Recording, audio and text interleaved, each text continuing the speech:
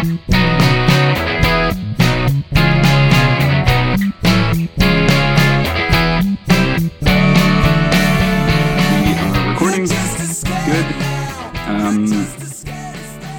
one thing I don't want to do, you know how like when people take a while to reply to an email and then they are like, sorry, I took so long to reply, like they have the whole preamble at the beginning and it's kind of... You don't want to be like, oh, sorry, it's been so long since I made a podcast, you guys. I'm not going to do that. Don't do that. Okay. That's the worst. Okay. It's also bad when, it's really only bad when people do that for their vlogs or something. Yeah. Welcome back to Metaphor Loop, the podcast where I talk to programmers about how they think about programming. I'm Max Jacobson, and I'm excited today to be joined by Meredith Edwards, soon-to-be software engineer at Stride. Welcome, Meredith. Thank you so much, Max. Delighted to be here. While I was preparing a little bit for this conversation, I skimmed through your recent tweets, which was... just a way to, load some Meredith into my memory. And one thing that I thought was super interesting, I was looking at recent, it's kind of like a thing going around Twitter recently of like, how did you get into programming? Mm-hmm. And your answer I thought was really interesting. You said that you have a BA in English and a BST in software engineering. What is a BST? Sure. A BST is a special degree, an acronym that stands for blood, sweat, and tears. And so I didn't know that you were going there with that question, but I'm glad you asked me this because this is always a question that you get asked at interviews, right? Like, especially because so many engineers due to boot camps are career switchers. And I remember when I graduated from Flatiron and I had to answer this question, like I always felt this pressure to say, or to come up with this narrative that was like, such and such happened, and then I fell in love with coding. And then I would just like sort of create, not a lie, but not the whole truth. But then in my interview at Stride, it was a point where like I had stopped interviewing and I was talking to sort of like an exec level person there, and he asked me, he was like, oh, how did you wind up at a coding boot camp? And I was like, finally, like now I have an offer.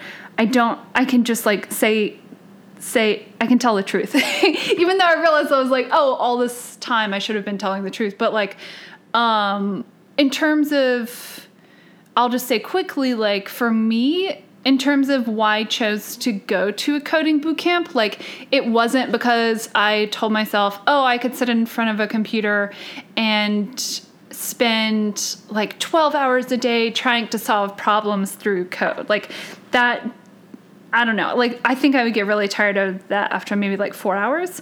But what made me want to do this was like outside of the practical factors, like maybe job security and money, which are important too, it was because I was taking this online class. It's just like one of those millions of ones that are online. This like CS 101 class through Stanford. And I loved the teacher. He's this guy named Nick Parlanti. He's probably still teaching at Stanford. And I mean, yeah, for me, it's like, maybe it doesn't make sense that you would choose to pursue coding just because you liked the person who was teaching you coding. But for me, it was like, oh, I would love to be in his position one day where I can maybe not like be a teacher at a code school, but be in some position where I am teaching other people to code and being as much like Nick Parlanti as I could. All right, that was interesting. That already opened up a whole can of threads that I want to explore. But thank you for explaining. Just quick clarification, we don't mean literal blood, sweat, and tears, or do we? Definitely not blood. I don't think so. Definitely, I mean, sweat, I guess. Sure. In terms of like, I mean, there's not like a ton of physical labor involved in coding. So not sweat in the sense of like, oh, you would sweat if you were unloading a truck for a grocery store. But like Like sweat in the sense of like, when you get really nervous and sweat, that kind of sweat, and totally tears. Like, I remember when I was at Flatiron, I don't know how many times I cried, but like at least twice. And then in my first job, I cried at least 3 times. I think I've except with the exception of when I was a TA at Flatiron, I've cried like in front of my bosses at my job. So yeah, tears. Thank you for sharing. Okay, so the first like big topic that I want to explore, you've kind of started walking us in that direction, is education. Mm-hmm. So you mentioned, or I mentioned from that tweet that you have or actually no, I said BA in English, but it's also education. You studied as well. I have a master's in education. Yeah. Right. Mm-hmm. I think I transcribed the tweet incompletely. Yeah.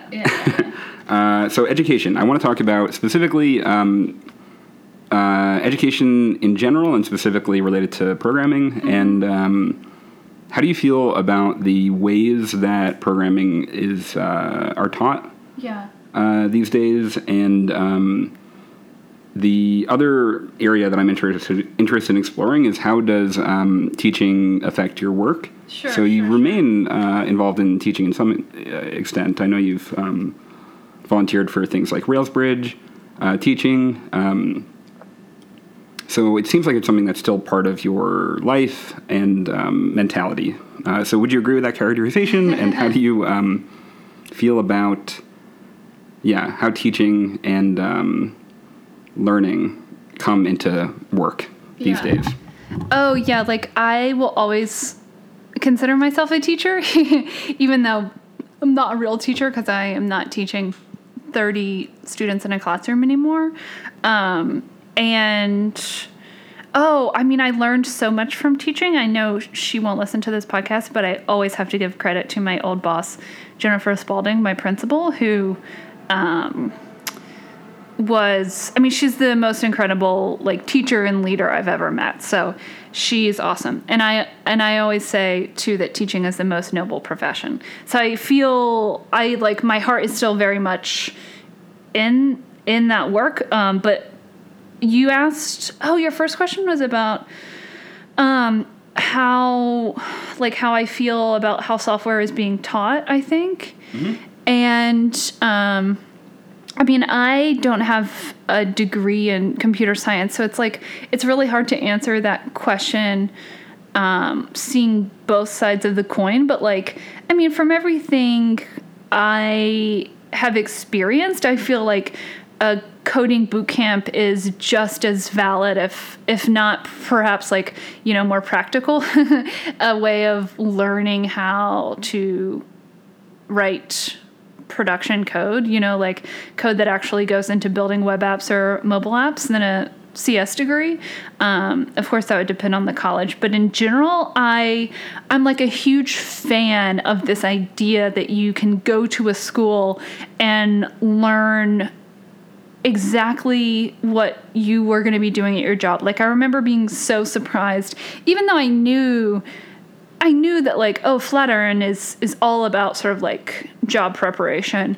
I was so surprised that when I had my first job, I was like, this is we weren't using some fake form of Ruby or some student form of Ruby on Rails. This is actually what people who build Ruby on Rails apps use and all that. So that, that's the first time I ever went to a school where the work was that applicable. But I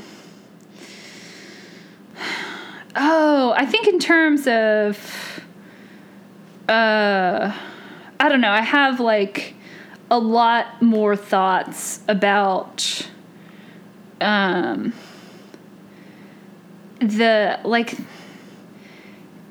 the pace of boot camps, or just generally I really, and this is definitely not contained within boot camps only, but I just really am not a fan of this belief system that if you're an engineer, you have to figure out everything for yourself. And it's also really frustrating too, as a young learner, to like come across a problem that's really difficult, and then you spend a lot of time trying to solve it, and then you go to somebody and they're like, oh, you should just Google it. Like everything is online. I think like that's something that I would try never to do as a teacher, and which was really frustrating to me as a student. Yeah, it sounds like that's the kind of thing, that's the kind of learning that often happens on the job, is you are given some kind of task which is designed to accomplish some business goal, and it's not explicitly designed for you to learn something, and yet part of the goal of you being there is that you want to grow and you want to learn, and so you are trying to learn from all of these business-oriented tasks that you're working on. And there seems to be some kind of conflict there where if your goal at a job is to grow and learn, which I think almost everyone I've ever talked to would say that is one of their goals. Yeah, well, I mean, obviously, as an employee or just as a software developer, you want to be at a place where you're growing and learning for sure. But just even from a company level, it's in the engineering teams and the company's interest to have not only a good sort of onboarding and training period where you're, you are given like extra special time and attention to get to know the code base and the domain logic, but like, that I see, okay, like this makes me think of a couple things. One, somebody had this tweet that I thought was so smart. I wish I could remember who it was so I could attribute the smartness to this person. But it was a tweet about like what is more sustainable. And the options were, one, like hiring people who already know a ton, right? Like finding these like super skilled people. Or, like devoting resources within your team to training. and to me, like the answer was so clear. To others, it may not be, but like, and I mean, all of this too, like, it just makes me think of, oh, well, this is why you do pair programming, right? Because in terms of like, even a super senior engineer is going to need time to get up to speed on the code base itself, right? Like, and sort of like learn that system and how to navigate it. But like pair programming is just this incredible natural way of onboarding anyone and also training and like teaching best practices, or even just like your team's practices, regardless of whether they're best practices or not, to whoever is new. And I think too, like, I would definitely want you to ask me about, maybe I shouldn't talk a lot about it now, but I definitely want you to ask me a lot about like the resources I've found that are super helpful for learning. I'm happy to go down that road now. I think that we should keep exploring a little bit the, so the grand theme of this conversation is learning. And so learning in explicit educational context is, I think, the most obvious context where learning happens, but it's not the only one. And, I feel like I've learned so much more since I've been working than I did in the beginning when I also went through the same coding bootcamp Flatiron school, where I learned a ton there, but then you kind of like, the metaphor I always used for that was it's kind of like getting on one of those moving sidewalks, and then for 3 months you're on a moving sidewalk and you're walking and you are going a little bit faster than you otherwise would, and then you are suddenly off the moving sidewalk and you got to keep going. Mm-hmm. And ideally the work context is going to help keep you going, and potentially you'll do some self-directed things as well. Before we move on totally from the like education school context, the one other thing I just want to talk about a little bit, it sounds like some of your biggest role models are educators, and You mentioned your principal from when you were a teacher. You mentioned a specific teacher who you admire. I'm curious to talk about that and to wrap up this topic a little bit more about like what makes them good role models, and what do you bring from them into your work? Or is it mainly stuff that you would bring into your work as a teacher? No, I think, oh my gosh, no, like it definitely applies to software for sure. Like, my old principal, Jennifer Spalding, who's my hero, I love her because like she was the one who taught me what it means to be a good leader, right? Like I remember when I was in college and I was applying to Teach for America, you had to write some kind of essay about leadership. And I don't remember what I wrote, but like I remember not having a strong idea of what a leader was. But then Principal Spalding, Miss Spalding, like what was so incredible about her as a leader, first of all, was just like, I mean, she just, like everybody enjoys spending time around her. Like she's very warm. She's like very funny. She definitely makes an effort to be approachable, right? Like she's definitely not like leading from on high. And then it sounds like you're describing the stereotypical software engineer, so warm and approachable and accessible.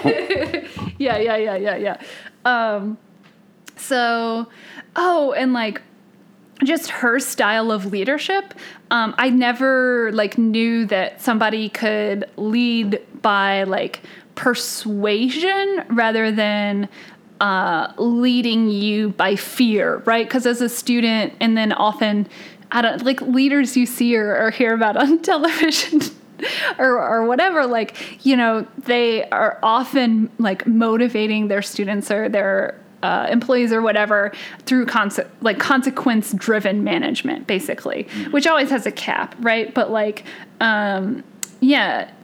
Jen Spalding showed me that like, oh, it's so much more effective, probably a lot more time consuming, honestly, and like really exhausting. She put so much work into her job, but it's just so much more effective to lead through like not only, you know, like I said persuasion, and a lot of it was like she knew a ton about teaching, so she could like present her views, and like for me as a young teacher, I was like, oh gosh, like everything you say is genius. But then even, you know, she wasn't the one making all the decisions either. Like I think she was the one, I don't know if she was the one who told me this, but like this was like so present in how she was principal that like, and what I would hear about her as a teacher, right? Like when she used to teach, was that when you're a teacher, and I taught 7th grade ELA, but for the purpose of this, I'll like make an analogy with math because that's maybe a little easier. But like as a 7th grade math teacher, it doesn't matter how well you know your algebra or like your geometry or like, you know, any of that. All that matters is like what you're able to teach your students. And I think so that applies directly to, all engineers, but especially when I think of like, oh, what does a good senior engineer look like? It's like, it's not somebody, oh my gosh, like it's definitely not somebody who is just like a container of a large amount of knowledge and can maybe like, reverse a binary tree on a whiteboard in like less than 5 minutes. That to me, like, I don't care about that. Like I care about how well they're mentoring the other developers they're working with, junior and senior and whatever level, like, because that's more, it's more important to the performance of the team, but it's also just like more enjoyable to work with that kind of person. Yeah, I totally agree. I feel like it can come through in interpersonal interactions on a team, and then also in the actual work of the coding, potentially. Writing code that is easy to understand. We value readability, and where does that come from? I think it comes from a position of kind of imagining the person who's reading it and thinking about how to make it make sense to someone else. And that's kind of exactly what teaching is. And I feel like that can apply to your work, and then potentially also things like your commit messages and PR descriptions. Yeah. Oh, yeah. Like for me, readability is more important than even something like performance, right? Like, sure, if you have a performance problem, I'm not saying that like performance doesn't matter. Like you want to have efficient queries to your database. Like you want to have short load times on your pages, so it's not that it doesn't matter, but just in terms of like writing code, for me, number one is always, or like I'm always trying to write code that is friendly to whoever is going to read it and interact with it. And like a huge help of that too is like test, because tests serve as documentation, and often, or I find that really good tests are a great way.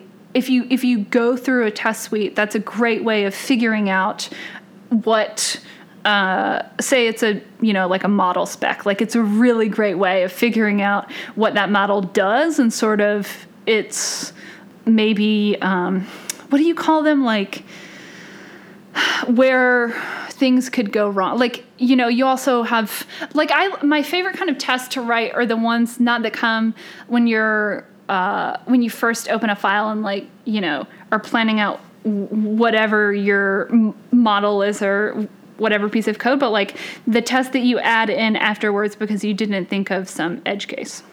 Maybe the sad path tests. We talk about the happy path a lot, and I think it's nice to be happy and focus on that, but the sad path is often where the bodies are buried and where the hacks are and the awkwardness.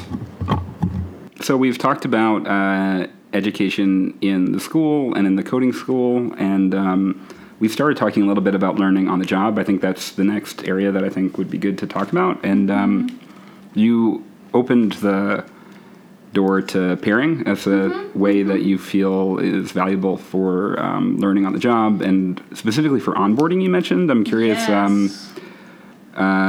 is that the main value for you, is helping onboard people so they can become familiar with the code base? And do you see it as like mainly an educational tool, or how do you think about it? Oh yeah, that's a great question. So I think that is a huge benefit of pairing, but no, I do not think that that's that contains the benefits of pairing. So yes, like I think regardless of your skill level, pairing is a great way to onboard a new member of a team. And also in terms of like, okay, so you want to work on a dev team that, again, right, like to me at least, yes, best practices are important. Like I want to seek the wisdom of developers who are more experienced than I am and who know more than I do. So in that sense, like, yeah, I'm not dismissing best practices in favor of like whatever solution that I come up with or my team comes up with. But like in general, to me, I really want to work on a dev team that has opinions, right, about like how to build their software, and more importantly, that like the team has maybe some, or not maybe, but definitely some like agreed upon best practices for them in their domain. So again, like not only onboarding in the sense of, oh, here is like, here are all our nightly jobs, and this is like the data we're processing, and if this bug comes up here, where to look. But onboarding in the sense of like, here is how we do things, and like here is how you can, like, we want you to code like us, basically. Or better, and the ideal is like either the person's like, oh yeah, that's a really great way of doing things, or that person again like because you're pairing, you're talking about this, that person knows a better way. And then like that becomes the standard that the team uses. But just like in general, to me, like frequent talking on a team, and actually I've only ever worked on really small teams, like a team anywhere from like 4 to 6 developers, but I would consider those really small, and those not being like smaller teams within a larger team, but those being complete engineering teams for whatever company. So it's totally, I mean, like you would think that because there are only 5 people on this team that things wouldn't be lost in the shuffle or things wouldn't get communicated, but they are. And another good thing about pairing that I love too is that I just really love that when a team is pairing, everybody feels this like greater ownership of the code because you are working on anything, right? Anything and everything. So it's not like, oh, like Joe Schmo over here, like he's our database guy. And like whenever anything goes wrong with the database, he's going to work on it. And like, Meredith, she's like our React girl. I don't know React, but like, anytime something goes wrong on the front end, it's like, a JavaScript problem, it's going to be Meredith. And that to me, like, that's not, that's not fun. I don't like the like siloing of knowledge too, right? Because it's like, you want every member of your team to know as much as possible and like be as flexible and dynamic as possible as working with your code base. Otherwise, like, what about if you lose somebody on the team? Like you're losing everything they know. I think that's a scary thought to kind of be that person, and you sort of feel like you can never go on vacation, or you can never, or like if you left the company, that maybe that would be like really unfair to them because now they're screwed on this one area. And if you do have frequent pairing, that just sort of can't happen. Like if some issue does come up on the front end, and then maybe Meredith would be involved in the this hypothetical Meredith who is React girl would be involved in the fixing the issue or implementing the feature, and but so would whoever. And then the next time something goes wrong, whoever. Maybe Joe Schmo, to use the character we've already established and started to identify with and root for in a way. Yeah. Now Joe Schmo is also React girl. And that seems really winning. And I think that there are, that seems, it's kind of thing that you hear pushback occasionally on pairing as like, for example, some organizations have like policies where it's like all pairing all the time. Yeah. Others, every organization where I've ever worked has ever been like the default mode is not pairing, but then you're free to pair if you think that would be valuable. Yeah. But then the way that usually plays out is no one ever pairs. Except like, for example, if there's like some issue on production and you're like going into the production server, maybe then you pair because you're like, I'm a little nervous about this. I need a second set of eyes. Like pairing only in crises, but never for like positive, like normal days. What do you think about like are you aware of like this pushback, or what do you say to people that have pushback? Oh, yeah. Well, I mean, that's a hard question, right? Because like I'm coming at this from somebody who is not only a huge advocate of pairing, but like I love pairing. Pairing makes me so excited. For example, it was like a couple of weekends ago, I wouldn't say like we were like strictly pairing, but we were working together on solving some open source issues with Railsbridge. And that was a ton of fun. And for me, like, maybe it's because I'm still such a young developer, and there are amazing benefits to me working with people who have more experience than I do, because it's like, I can learn so much from them. And I feel like I can go further and faster and smarter when I have another experienced developer sitting alongside of me. But I want to try to answer your question. You are asking about the people who, or like this, opinions that are pushbacks against pairing. And like, I mean, again, it's hard to say without being able to, quote a research study that has been done. And I also don't believe necessarily in, mandating that people work a certain way, right? Like that would be something that I would really struggle with, like, especially, so my dream, or at least like my, say, like 5-year goal is to become an engineering lead and lead a team of my own. And like one question that I've thought about and I don't have an answer to is like, would I mandate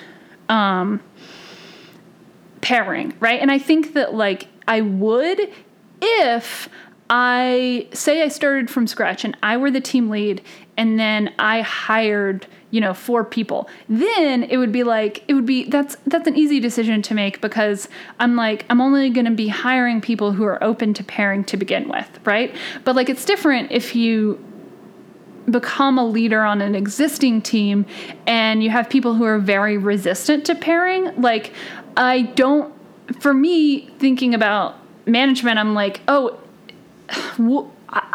don't know that I would feel comfortable or like feel effective by asking people to do things the way that I think that they're best done. However, I will say that like when I imagine that situation, I imagine it that like, half of the team is super into pairing and then we pair all the time, and the people who aren't pairing see how much fun we're having and are really jealous. And they're converted and they're like, oh gosh, like we're missing out. But honestly, I mean, I don't know. To me, also, like, the argument has been made, why would you have 2 people working on one thing when you can have 2 people working on 2 things? But tons of factors make a pair more productive. In terms of if you're pairing with somebody, you're not like I am now when I'm working alone, checking Twitter or my email. Same.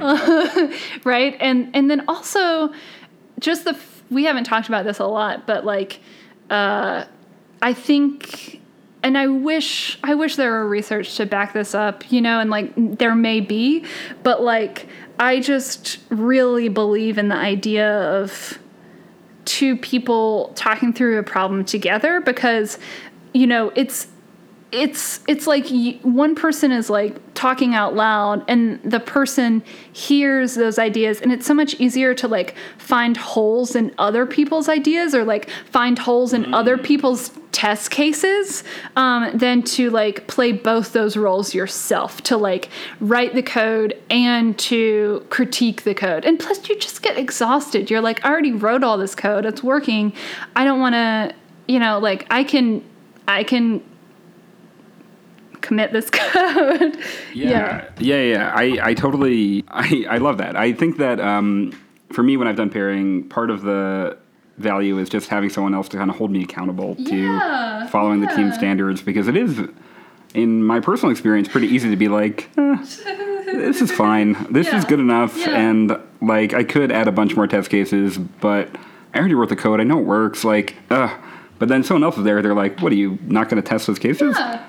And so the other, I think it's a great point. And the other like idea I want to explore for a second is you mentioned that as someone who's kind of early in your career as an engineer, that may be part of why you like it. Yes. I'm curious if there's anything else, any other qualities about you that you think make you like it. Anything else about you in particular, or other people that you know who are really into pairing? What do you have in common? What are is there anything about you that makes you like it? Yeah. Okay, so for sure, like, one on a more quote unquote intellectual, or not intellectual, but like intellect related. I'm definitely somebody who learns through talking. And so for me, pairing is like perfectly suited to that. But just like personality wise, I will say that like I haven't always loved pairing. We did pairing at Flatiron School. We did a lot of pairing, and I was not a fan of pairing. And then I think it maybe had to do with the fact that like I still felt like I just still felt so lost that like I think if I had like let go of my insecurities more and just embraced what I didn't know and felt comfortable like talking through ideas or like ways to solve a code problem at my current level, then like pairing would have been amazing for me. But as it was, like I was just so scared of like letting other people into my brain that I was like, oh my God, this is terrible. I just want to learn this by myself in the corner and not have anybody bother me. Yeah. That is super interesting. I think that part of becoming more comfortable with programming in general is if you have been in that situation enough times where you felt completely lost, and then through the process of trial and error, you figured it out. Once you've done that enough times, you sort of become comfortable with that kind of horrible feeling of like, I don't know that I can do this. Yeah. But eventually you're like, I can probably do this. Like someone must have probably encountered a similar problem on Stack Overflow. Yeah. Or in like the 1970s and invented thing that I'll find out about once I start Googling it. But yeah, I think that feeling is terrible. And like a natural reaction to it might be to like want to retreat a little bit. And pairing does require some amount of openness and vulnerability. And if you're on a team with people, you want people on your team to like respect you. And if you only ever interact with them when you've already finished your work, like for example during a code review process, and you show them, here is my best effort, I've taken the time to polish this, what do you think? That's a different thing than like, I'm going to show you me sucking. And I'm going to suck, and we're going to suck together, and we're here together in this sucking. And that's part of it. Sure. And I trust you to, see me through this chasm of terribleness, and we're going to go through it together, and we're probably going to be okay. Yeah. That's hard. Yeah. And I definitely agree with that. And I think, maybe when you're newer to programming, one of the reasons it was so hard at Flatiron too is, I don't know if you experienced this, but like I always felt like I was on a timer because we had a certain number of labs to complete each day. And of course, and I mean, I knew this in my heart, but like, of course, just completing 6 labs doesn't mean that, you were more advanced or, more than, the you that's only completed 3 labs, but done so, more carefully and like through having a conversation with another developer and pairing on it. But like at the time, completion was so much more important than comprehension. Yeah, to me. To me. Yeah, which is a bad thing. Why is that a bad thing? Because then I didn't understand enough. Yeah. Interesting. Okay, so So right now we're in this learning on the job section of the conversation. I'm curious what else an organization can do to prioritize, make space for learning. I'll mention where I work, we do a lunch and learn once a month, and I really cherish that. I really find it very fun, and I always feel like I learn from what my coworkers are sharing when they present something, and I kind of enjoy the opportunity to share something that I've learned. And they're pretty low stakes. Not everyone presents every week. It's just like, if you feel like sharing, we're going to order lunch and we're going to share stuff. That's like one thing that my company does that I really like. I'm curious, what are the other like avenues for learning that you see on the job? I can think of things like pairing I'm totally on board. I think that makes a ton of sense. Mm-hmm. Is that it? Oh yeah. Let me clarify really quickly. Like things that a company can do in order to promote learning on a team. Okay. Yeah. So for me, like I would always first think of perhaps not an event or an activity or like a workshop outside of the regular schedule, but just like how important it is to, okay, like in terms of learning, and again, this applies to developers of all levels. I think that you learn by seeing the way that other people do things. So if you are joining a team, this is something that is really important to me, but it is hard to articulate, right? That like, sometimes it, to me, feels like, oh, if you have, I have never done lunch and learns, and I think that I would really like lunch and learns.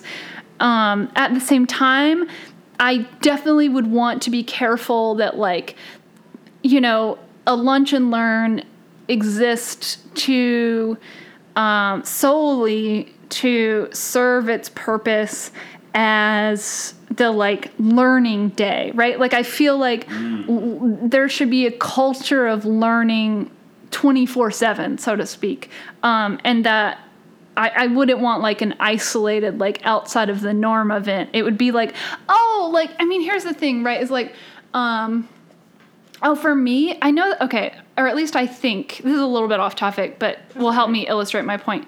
Okay, I think that, I don't know that retros are part of Agile. They're definitely like in the four core statements of Agile software development, which you can find online, like or having retros is not one of those. So maybe that's just like something that is emerged out of Agile, whatever. But like a lot of teams that I respect, and in my own team right now, we do retrospectives, and I think that they're useful. But like my one most important critique of retro is when a retro becomes the only place to talk about what is not going well. And like, I think like a retro does not have to be that, right? It totally depends on the team, but like, I think it's a bad sign if you're saving up all of the things that are not going well to talk about at a retrospective, because then on like a day-to-day basis, you aren't addressing whatever problem it is. And like also at retro, like sometimes it can feel, it feels more artificial, like coming up with a plan to address it, because you're always like thinking of your best self, right? Whereas like if you bring up a problem in the moment, sure, somebody like could be really annoyed because you've disrupted the flow, but then that person can just be like, give me 30 minutes. I can't deal with that right now, you know? But like dealing with problems as they arise, or like at least, vocalizing problems as they arise, to me is important, the same way that like, you know, I would much rather work for a company that like, if say the company didn't do pairing, I would want that company to be very flexible with having a culture where developers were asking questions and they got addressed like within the hours, if not minutes of being asked, rather than like having, like Tuesday afternoons are a time where, you know, we like get free time to read whatever software book we want, you know? Yeah. So this is an interesting case where it seems like a analogy, if I'm following your point, an analogy to lunch and learns, for example, where if lunch and learns are the only designated space for learning, then that's not good, because you want learning to be part of your culture. Similarly, for retros, if that's the only place to talk stuff out, then that's not good, because then things are waiting too long and you don't have a culture of like continuous iteration on how you're doing things. it's an interesting case where the analogy is so rich that I kind of want to just talk about the analogy now. Yeah. I feel like normally... Oh, it's like performance. I mean, the same thing. Oh, my God. Like, yeah, sorry. No, I just got really excited because this, I think even you can extend this analogy, or at least like the spirit behind it, to performance reviews, right? Like, tell me something less meaningful / more meaningless than a performance review that happens once a year. You know, like, that is not something that exists because, I mean, like, sure, maybe if you have some like 22-year-old who's planning system of evaluation and feedback, they might think it's a good idea to only give evaluation and feedback once a year because they have no experience. But like anybody with any experience in the workforce and like either being managed or managing people knows, and it's just like sort of common sense that just so you might want feedback more often. You might, if you aren't doing well and you don't get to find out about that for 51 weeks, that's not ideal. Yeah. It's just dumb. And like, then it also becomes, I mean, it not only becomes, it like, well, at least for me, who would like somebody who would have maybe like more of like, rebellious or like screw authority type personality. Not totally, definitely not totally. Like, I'm still a good girl at heart, but like, or maybe like a demon at heart, I don't know.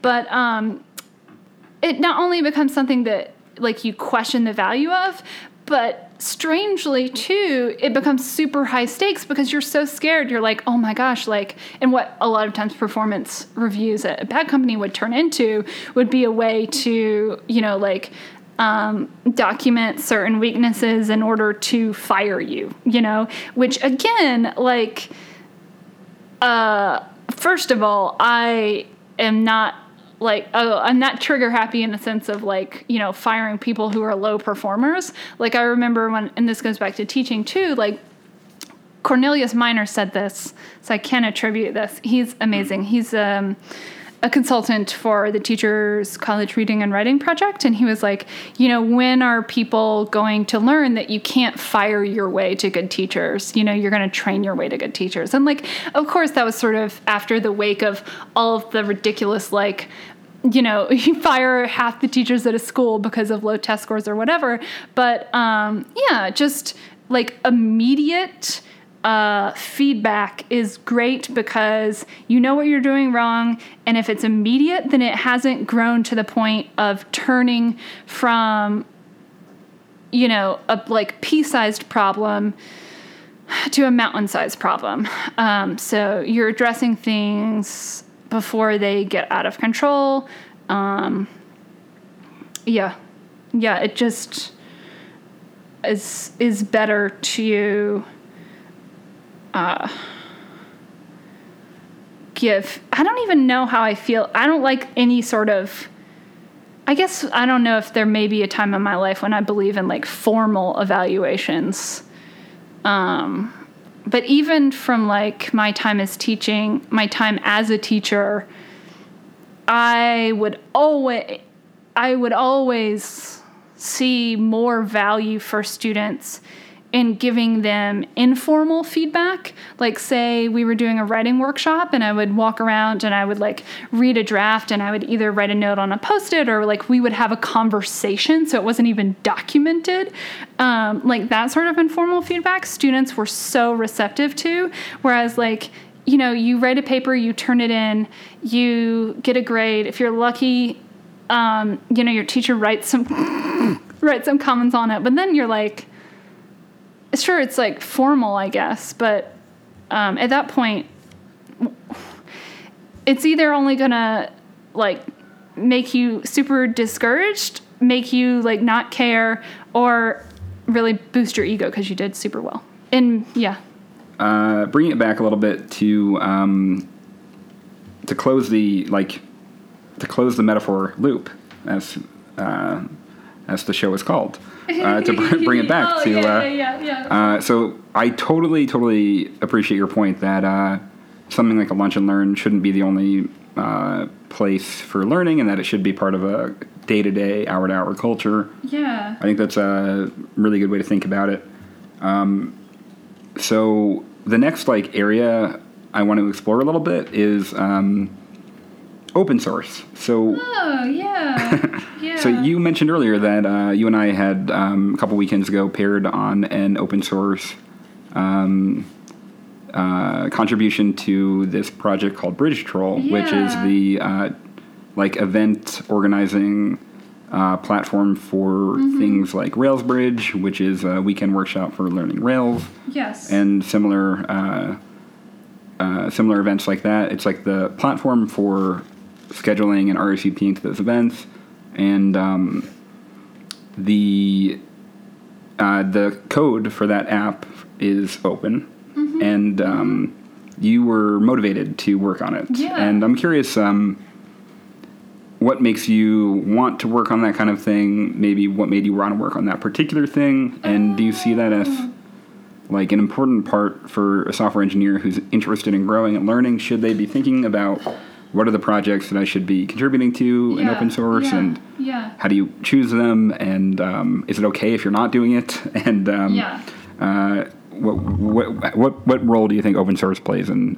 growth and learning? Oh, yeah, sure. So, I mean, I will say, yes, absolutely, 100% it's okay if you're not contributing to open source. Contributing to open source is really difficult, not only because it can be challenging to find an open source project that is well documented and sort of up to date and being actively maintained, but often open source projects like that for a developer new to the field or perhaps have issues that are a little out of their scope. Although I will say that, like, if you're at that level and want to do something, I know Thoughtbot does a lot of open source, and one of them, of course, is the gym shoulda matchers.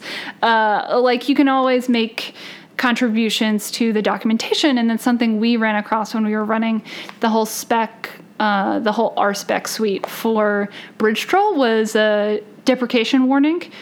So that's something that, a junior developer can easily contribute their solution to. For me, in terms of motivation, I wanted to be able to write on my resume that I had contributed to open source. So it came from like more of an extrinsic thing, maybe like also more of like a, not superficial, but like, I want to be able to say this about myself for people looking to hire me. But then, like, I have done a few contributions, or like very, very, very small contributions to open source, and spent like a considerable amount of time looking or like seeking open source projects. And I told myself, I was like, I want to put this on my resume, but I do not want to do this by myself. Like, I don't like working by myself. I enjoy working with other people so much more. And what about if I can turn this into an opportunity not only to contribute, but to get in some pair programming as well. And I chose Railsbridge because it's super well documented. It's very easy to set up your dev environment. It's definitely actively maintained. And also because on the board of Railsbridge is a developer named Sarah Mai, M-E-I. I hope I'm pronouncing that correctly. And I follow her on Twitter, and I don't know her in person, but from what she posts on Twitter, I agree with a lot of her views about software and JSDIM. I mean, she's definitely somebody that I look up to and see as a mentor. So I'm like, if Sarah is on the board of this organization, like, this is something that I would want to be a part of. Yeah, I so appreciate that you said that, because I think that almost everyone who does open source is doing it on some level to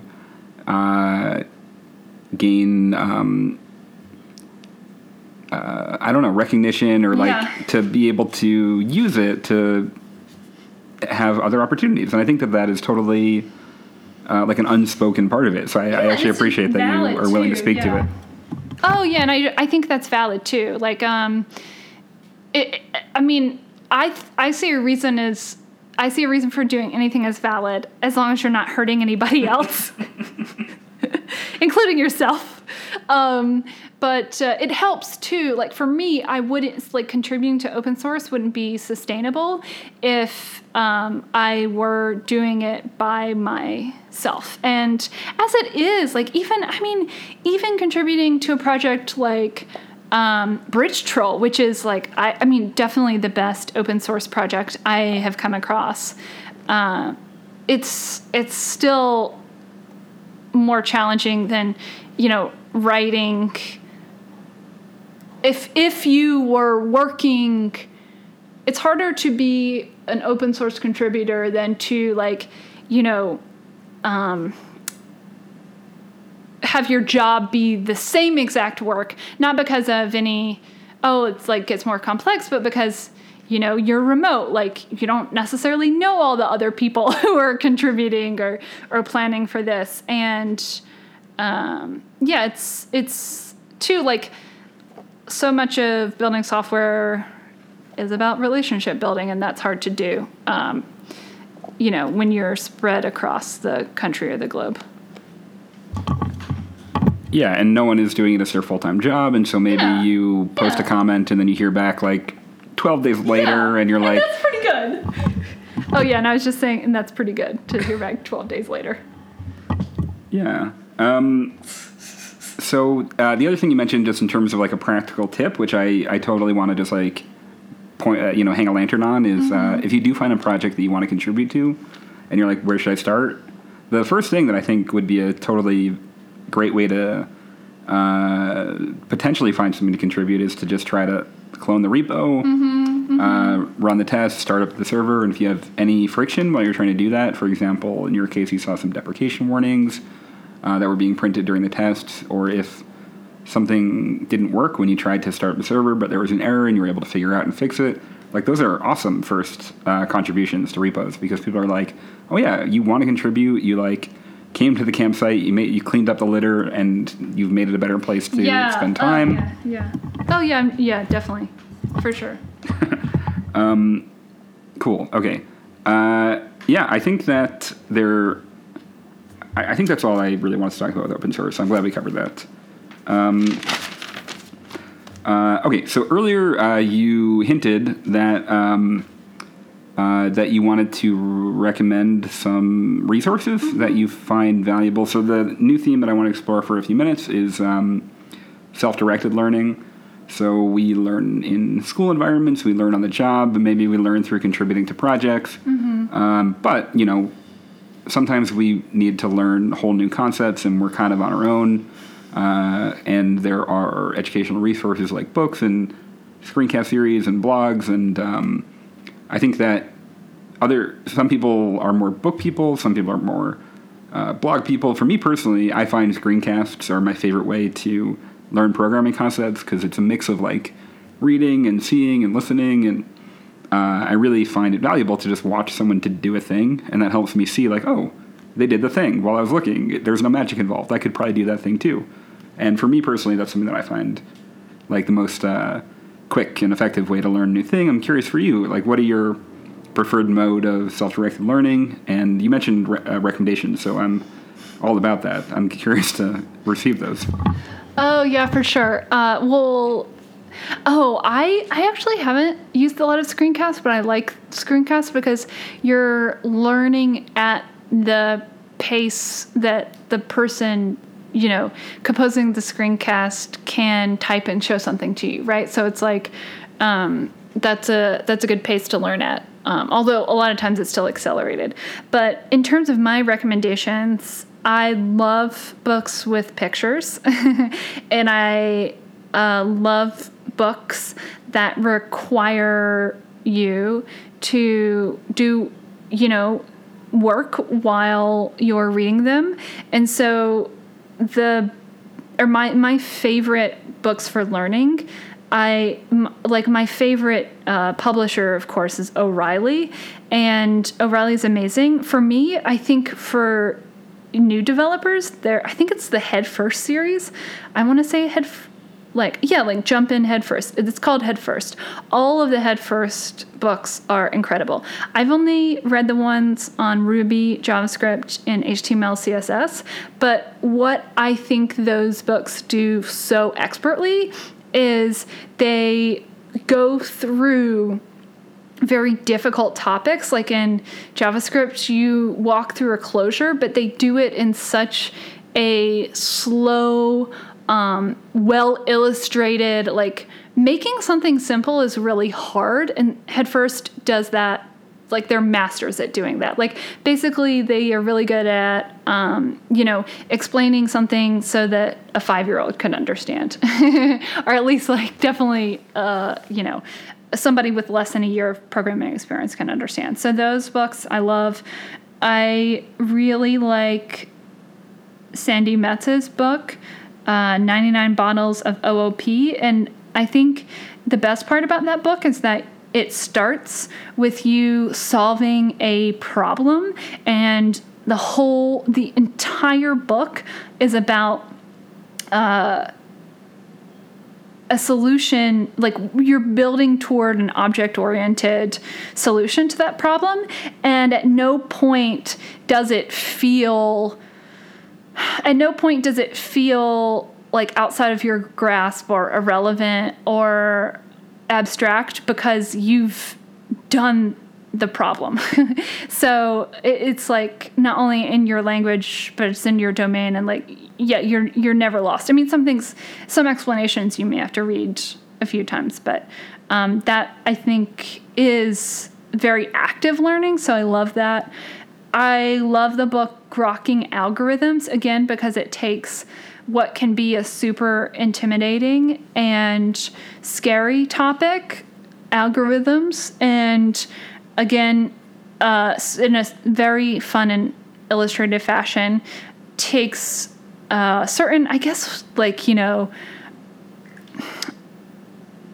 at its heart, like, what is an algorithm? Like, an algorithm is just what, like a solution you come up with for how to solve a problem, or I mean, there are certain patterns in algorithms, at least. And like, this book is really good at extracting those patterns. Okay. So thank you for those recommendations. Then also, I appreciate the, figuring out what are the things that were good about them, because I think that also gets back to the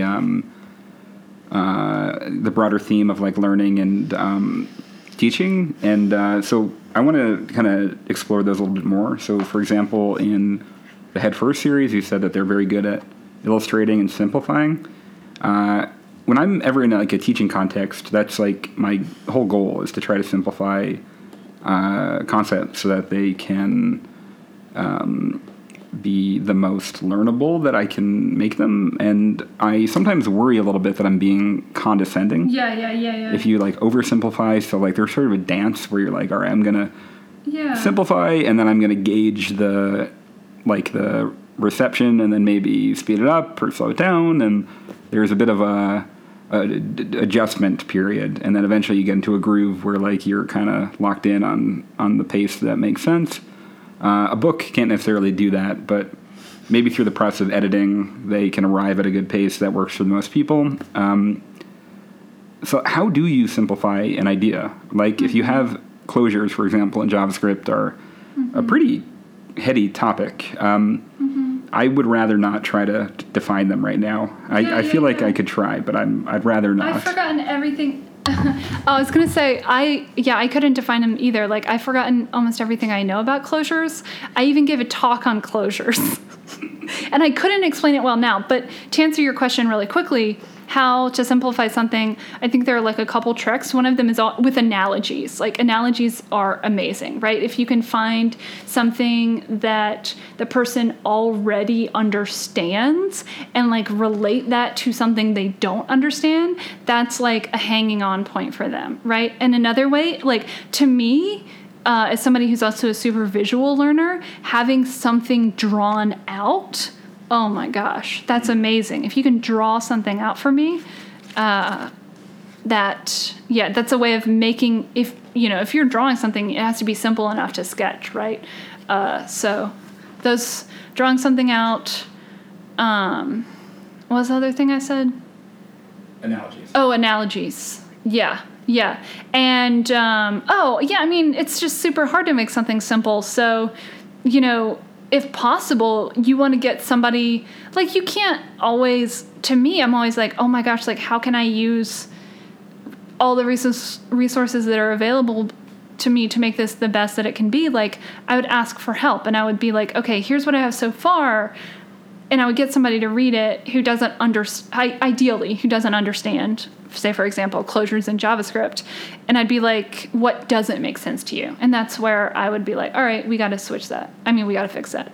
And then the other component of that is once you have kind of simplified it, and an analogy comes to mind now. Tell me if this works for you. I'm picturing like a toolbox just full of tools, and you kind of like take out all the toolbox, take all the tools out of the toolbox, show them one by one, and then eventually, once you've done all the work of simplifying it and you have achieved like understanding on the simple version, you sort of eventually do need to like put it back together and then connect it back to, all right, so now that we know what we're talking about through analogy and through simplification, how do we then bring it back to the actual thing and bring it back to the more complex thing? Yeah. Like, I don't know, like desimplifying, is there a term for that concept? I feel like that's an important part of it. Yeah, just breaking something down into its smallest parts, I would think.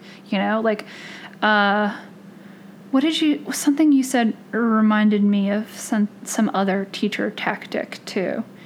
Oh, no, while you were saying that, yeah, like, to me, some things, like, I can't describe how to do. I would just, in terms of, like, breaking something down into its simplest parts and desimplifying it, like, I wish it would be so cool, and, like, I bet some people can do this, to, like, describe how you would do that. To me, that's a process of trial and error. But, like, another thing, too, is that, yes, you want your explanation to be clear and simple, but ultimately, it's also super important to, like, reinforce learning by having your student, like, go through their own work. Say, like, Head First is really great. It has practice problems, And so, especially for something like, I remember there's like this whole section devoted to closures. Like, you didn't start that section by trying to, implement a closure in order to take the sum of elements in an array. But that was the end exercise, and there were, say, like 5 exercises leading up to that. Because you really don't know how well you understand something until you try to do it. And so then on the topic of making texts that are accessible and simple enough to start learning, do you feel that there is a place for texts that don't do that maybe assume more background knowledge and say, like, don't read this unless you already know JavaScript really well, and we're going to assume that, and we're going to jump into some advanced topics from there, even those maybe should spend some time building up a ramp to get you into those advanced topics. I don't know how I feel about that, but I think that there is a place for things that assume less, and that there's always like a scale, and that especially for beginner-focused texts, you have to really take the time to build that ramp properly. But I think no matter what, you need to define who your thing is for and how to get into it. But there probably are different kinds of texts, right? Oh, yeah, absolutely. I would say 100% there is a place in the software canon for books, unlike the books that I'm talking about, like unlike Head First, that assume a level of knowledge. I would agree with you for sure that, regardless of the scope of the book and what it's going to teach you, it's very helpful for, the author to take a little bit of time to, let you or explain at the beginning, like, oh, in order for this book to be useful to you, like you should be or you should know XYZ, or, you should have, experience with whatever. And, because like, if you didn't have those kind of books, like what would people who know a lot about programming actually read? But at the same time, I think that like, just because those books are high level doesn't mean that they don't have to use learning/teaching strategies like active learning, because a lot of the times, like some of those, I don't know that I've ever read a book like that to completion. The one that comes to mind is actually one you recommended to me, which is called Domain-Driven Design. Did I recommend that? Yeah. Okay. Yeah. I haven't read it. Yeah. Which I've read like the intro to that book and maybe a little bit of the first chapter, and like I definitely want to finish that book, and I think that book has a lot to offer me. Still, with books like that, I would say that I wish there were more high-level books like that whose scope was more narrow and that focused on maybe instead of 4 things, focused on one thing, and instead of talking about 4 concepts really well, only talked about one concept really well, but then the time that was spent on the 3 additional concepts is now spent on creating, like Sandy Metz and Katrina Owen did in 99 Bottles, a practice problem to start with that then is illustrated, like some high-level concept is then illustrated as a solution to that problem, or at least like that problem leads to whatever concept is being discussed in the book. We need more short books. Yeah. Okay, so that brings us to the second book that you recommended, 99 Bottles of OOP? Yeah. And like the thing that was great about that for you, that you were just reiterating, is the idea that it comes with a practice problem, and then it makes you very engaged. Because I do think that I have read books where I haven't felt very engaged. And, and I like that. I really want to read that now. It's so good. Experience that because of exactly what you said. That's a great trick. And I don't know any other books that do that. I guess there are some that have... Yeah.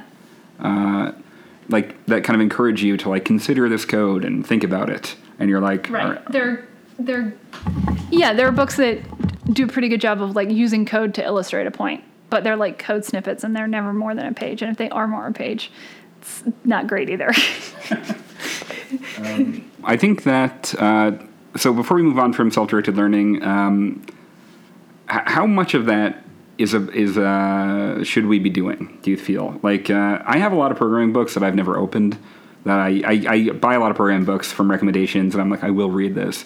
And I don't know. I think that, I try to learn through work, and I try to learn through maybe blogging occasionally, but like, how much of that do you think we should be doing? And again, should we feel bad if we're not really doing it? In terms of like, I think that I would not prescribe like any amount of outside of work hours, because, okay, here's the thing. It's like, I hate reading job announcements. Oh my gosh. Like, I remember I read one that was like, like it was crazy. It was like like actively contribute to open source projects and, have a technical blog and, I don't know, just like all these things. And I was just like, are you kidding me? And so I hate that I just don't like that kind of expectation. And I am very much a believer in like, your job is your job, and your life is your life. But at the same time, like, I'm somebody who spends a lot of time outside of work learning, and to me it's like, it's not about a certain number of hours or a certain percentage of your time. It's like either Oh, I will say this, that it's just, even though it's kind of like, it's in the beginning, for me, it was just like taking my medicine, even though it tasted a little better. Like, doing work outside of my job, it allowed me to understand more and like be a good enough programmer to give me more satisfaction at work. Because if you're like, when you're new to the field, like there's so much you don't know. Like, it can sometimes be really challenging to like go to work and just spend the whole day learning, so like I would say as much in the beginning, right? Like as much as it helps you feel, feel less frustration. But then outside of that, I try really hard to like spend my time, whatever outside of work time I'm using to get better as a developer. Like, it's usually something that is interesting to me or that I enjoy. Like, one thing I love is I love doing a lot of the problems on exorcism, which I found out about because Katrina Owen, the co-author of 99 Bottles, she's like the lead person on that. And I think it was like she's the one who developed that project and maintains that site. And that's really fun because a lot of the problems are more object oriented rather than just pure like algorithmic, and I appreciate that. And but in general, if I had to answer that as a multiple choice question, I would say that like we're not obligated to do anything outside of work. We shouldn't be. All right, yeah, I like that. So you were saying like when you first started working after your coding bootcamp experience, you were pleasantly surprised to see that you felt somewhat prepared. Yeah. But nevertheless, there are always going to be things that you don't know, and if you do feel a gap and you would feel better to spend some time filling that in, I think that, if you have time to do it, you might benefit from that. But it's sort of an unfair expectation to assume that everyone will have time to work outside of work. Yeah. You spoke a little bit about like job listings. I'm curious. I'm curious. We may not, as like a industry, know how to. We're trying to get better at like knowing how to teach programming and get more people to be able to learn it. Do we know how to assess programming skill and find people that are good candidates? Or are we good at figuring out whether to hire people or not yet? Yeah, I don't know. I mean, I think some, as with everything, some companies are better than others. I will say I do really I love Stride's policy of hiring, which is that you have a phone screen, and that serves as, just sort of like, it serves the purpose of almost all phone screens, which I imagine, again, like, I'm not a recruiter and I've never performed a phone screen, but it's just like, is this person, I guess I'm just like, do I even know what a phone screen is for? Maybe it's like for filtering out, people who are just like clearly not candidates who would succeed or enjoy themselves in this role. Similarly, like who don't, a recruiter's not going to necessarily be able, it's not like a technical assessment generally. But I guess it's more about like, is this person polite, friendly? Can they stick to a time at which the call has been set? And do they have clear answers to simple questions? Not simple questions. These are hard questions, but like, have they already, thought about why they want to work here and what do they know about the company? Those things I find like have been the purpose of phone screens I've done. That's fine. That's good. And then next, Stride has you do a code test. And the purpose of the code test is to assess your technical skill. And for this code test, you are allowed to seek feedback from developers at Stride. They set you up with a coffee date with another developer so you can work on the problem and then go over your draft solution with whoever you're having coffee with. And they also allow you to seek help from other people outside of Stride. So I think that's great. The last step is when you go for your final day interview, and at that point you do a pairing session. And from what I understand, the purpose of pairing is to assess your ability to pair with another person, right? Like your empathy level, your communication level, like, all of that stuff outside of technical ability. Like your technical ability has been assessed through the test. Like the pairing is just about like pairing sort of skill.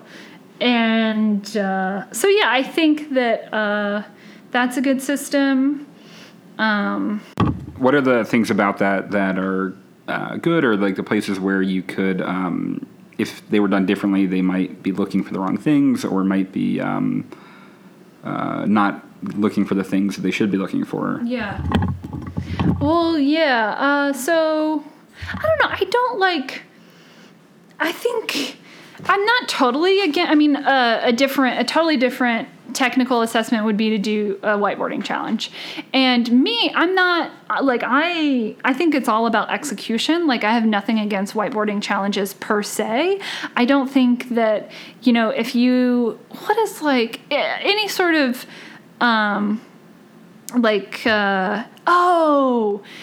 those problems, like the hard problems that you would find in a book like Cracking the Code Interview. I think that big green book. Okay.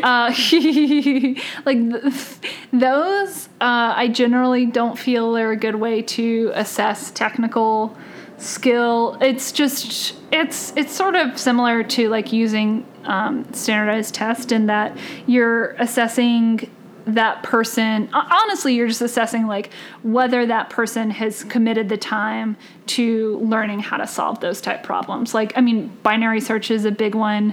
All the different sorts, like bubble sort and sure. Yeah. sorting algorithms. But like, what do I like about the process I talked about at Stride? Like, what are the things that it seemed to be looking for that you were glad that it was assessing those qualities? Oh, yeah. Oh, that's such a great way of framing that question. Well, yeah, in the technical challenge, it was looking for, in some way, right? Like, are you going to consider other people's opinions? And are you going to like seek help and feedback with your code? To me, that's super important, right? And like, that's something that I do, and that's something that the people that I work with, I, would love for them to do as well.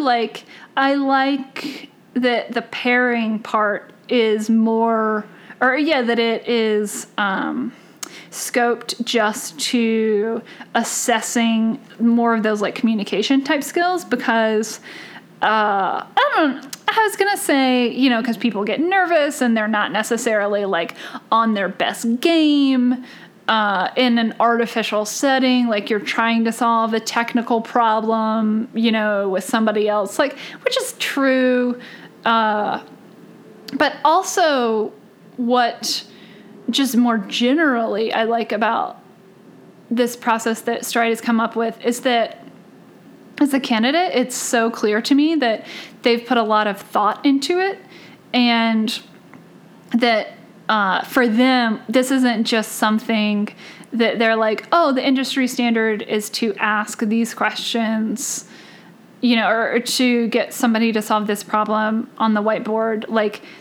this is so true. A coding challenge and an interview process reflects the values of the company. And to me, the process there reflected values like, they care about collaborative learning. They care about editing code to make it better based on feedback. They care about how well a person can communicate with another person in terms of, talking about code. They care about, this is more technical, but I like that. Oh, also they were like very clear when it came to the code test of what they cared about, which I really appreciated because they outlined sort of how you will be graded. I think the first was object oriented, or the first was design, and the second was performance. And then like further down were things like, sorry. The first was design, the second was correctness, and then further down was performance. And I'm just like, that's so amazing and to me essential. If you're going to give somebody a code test, let them know what their codes or how their code's going to be evaluated. It sounds like a harmony of values and between you and them potentially. Yeah. So I have one last topic, and it is I mentioned that I was scrolling through your Twitter. Oh yeah. To harvest some ideas There's for things to talk about. a lot of non-developer stuff on there too. Yeah, so this last topic is running, and you, I believe, are really into running, and you have one tweet where you mentioned that you have a running mantra, or maybe it was just for one day you had a running mantra, which was strong and capable. Yes. And I like that. I don't run, but I imagine I could have like a coding mantra, or I don't know, like a commuting mantra. Oh, yeah. So I'm curious. So kind of open-ended question. First of all, do you have a coding mantra, and what is it? And if if it's not one of those private ones that you're not supposed to share. Oh, sure. And second, I don't know, do you feel that running has any bearing on you as a programmer? Does it help you in any way as a programmer? Oh yeah, I'm a huge fan of running. I'm so glad you brought up running because I love to run. I love to talk about running. And, sadly right now I have a stress fracture, so I'm off, the running, but yes, I think that, running 100% makes me a better programmer. I remember in the golden days of being able to run, which was just a few weeks ago, the best part of my day was getting to run during my lunch break because I currently work really close to Central Park. And so I could take the BD train just 2 short stops and be at Columbus Circle and run. And also very fortunate to have a sort of like flexible work schedule where I could do that during lunch, which is something I certainly could have never done as a teacher. So, and just this is not, sadly I would love to say only running can do this, but really it's just like exercise in general. But for me, being able to split up my day with running, so I got all of the, benefits like the endorphin rush and all of that, which in turn helped me, I think, to think more clearly. And also it's just like running whatever you are worried about or like whatever is, a source of concern and stress when you run. It's just like, sometimes you're like worrying about that while you're running, but it seems less important. And to me, I was like, it was so amazing to really have this mindset of like, you know what? Whatever happens today, it's going to be okay because I get to run. And you would think that like that mindset would make you less motivated or like you would lower your standards, but that's not true. At least for me, because I didn't feel, because I had running as an outlet, like I think I was more focused and more motivated during the time when I was working. So, but coding mantras. I don't have a coding mantra, at least like I don't have one the same way that I don't have one the same way that I do with running, which is like, even when I was younger, and I would, like in high school when I would do cross-country races, I didn't have a mantra. I should have, but like during my races, like I would get a song stuck in my head and I would just like sort of sing the chorus over and over. And that to me like served the point of a mantra in that it like focused me. And then now that's what like, even now I'll say like strong and capable when I'm running. So for coding, I don't have a mantra. Strong and capable that's like a great stand-in mantra until I find a substitute. But then also I read this amazing book called Kara Goucher's Running for Women. And Kara Goucher is my favorite runner. She's my role model in a lot of things, not only running. And, she was talking about like each year her and her coach would decide, sometimes it lasted more than a year, but like they would decide on a word that described her. And she talked about how a year she was dealing with a lot of injuries. Her word was fighter.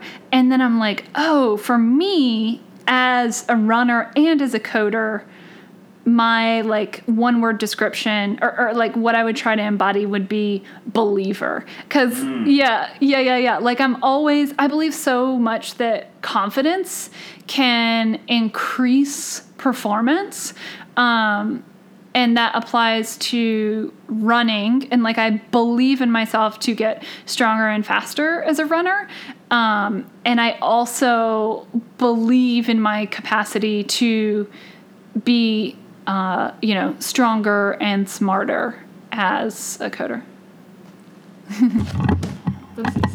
All right, so that was the last topic I wanted to explore. So I just want to thank you for joining me for this conversation, and also for helping me revive this podcast, because I actually probably wasn't going to until we talked about it. You were like, I would do that. Yeah. And so thank you. And where can people find you online if they want to get more Meredith Edwards wisdom? Yes, you can find me on Twitter at Meredith_Marg, all lowercase, MEREDITH_MARG.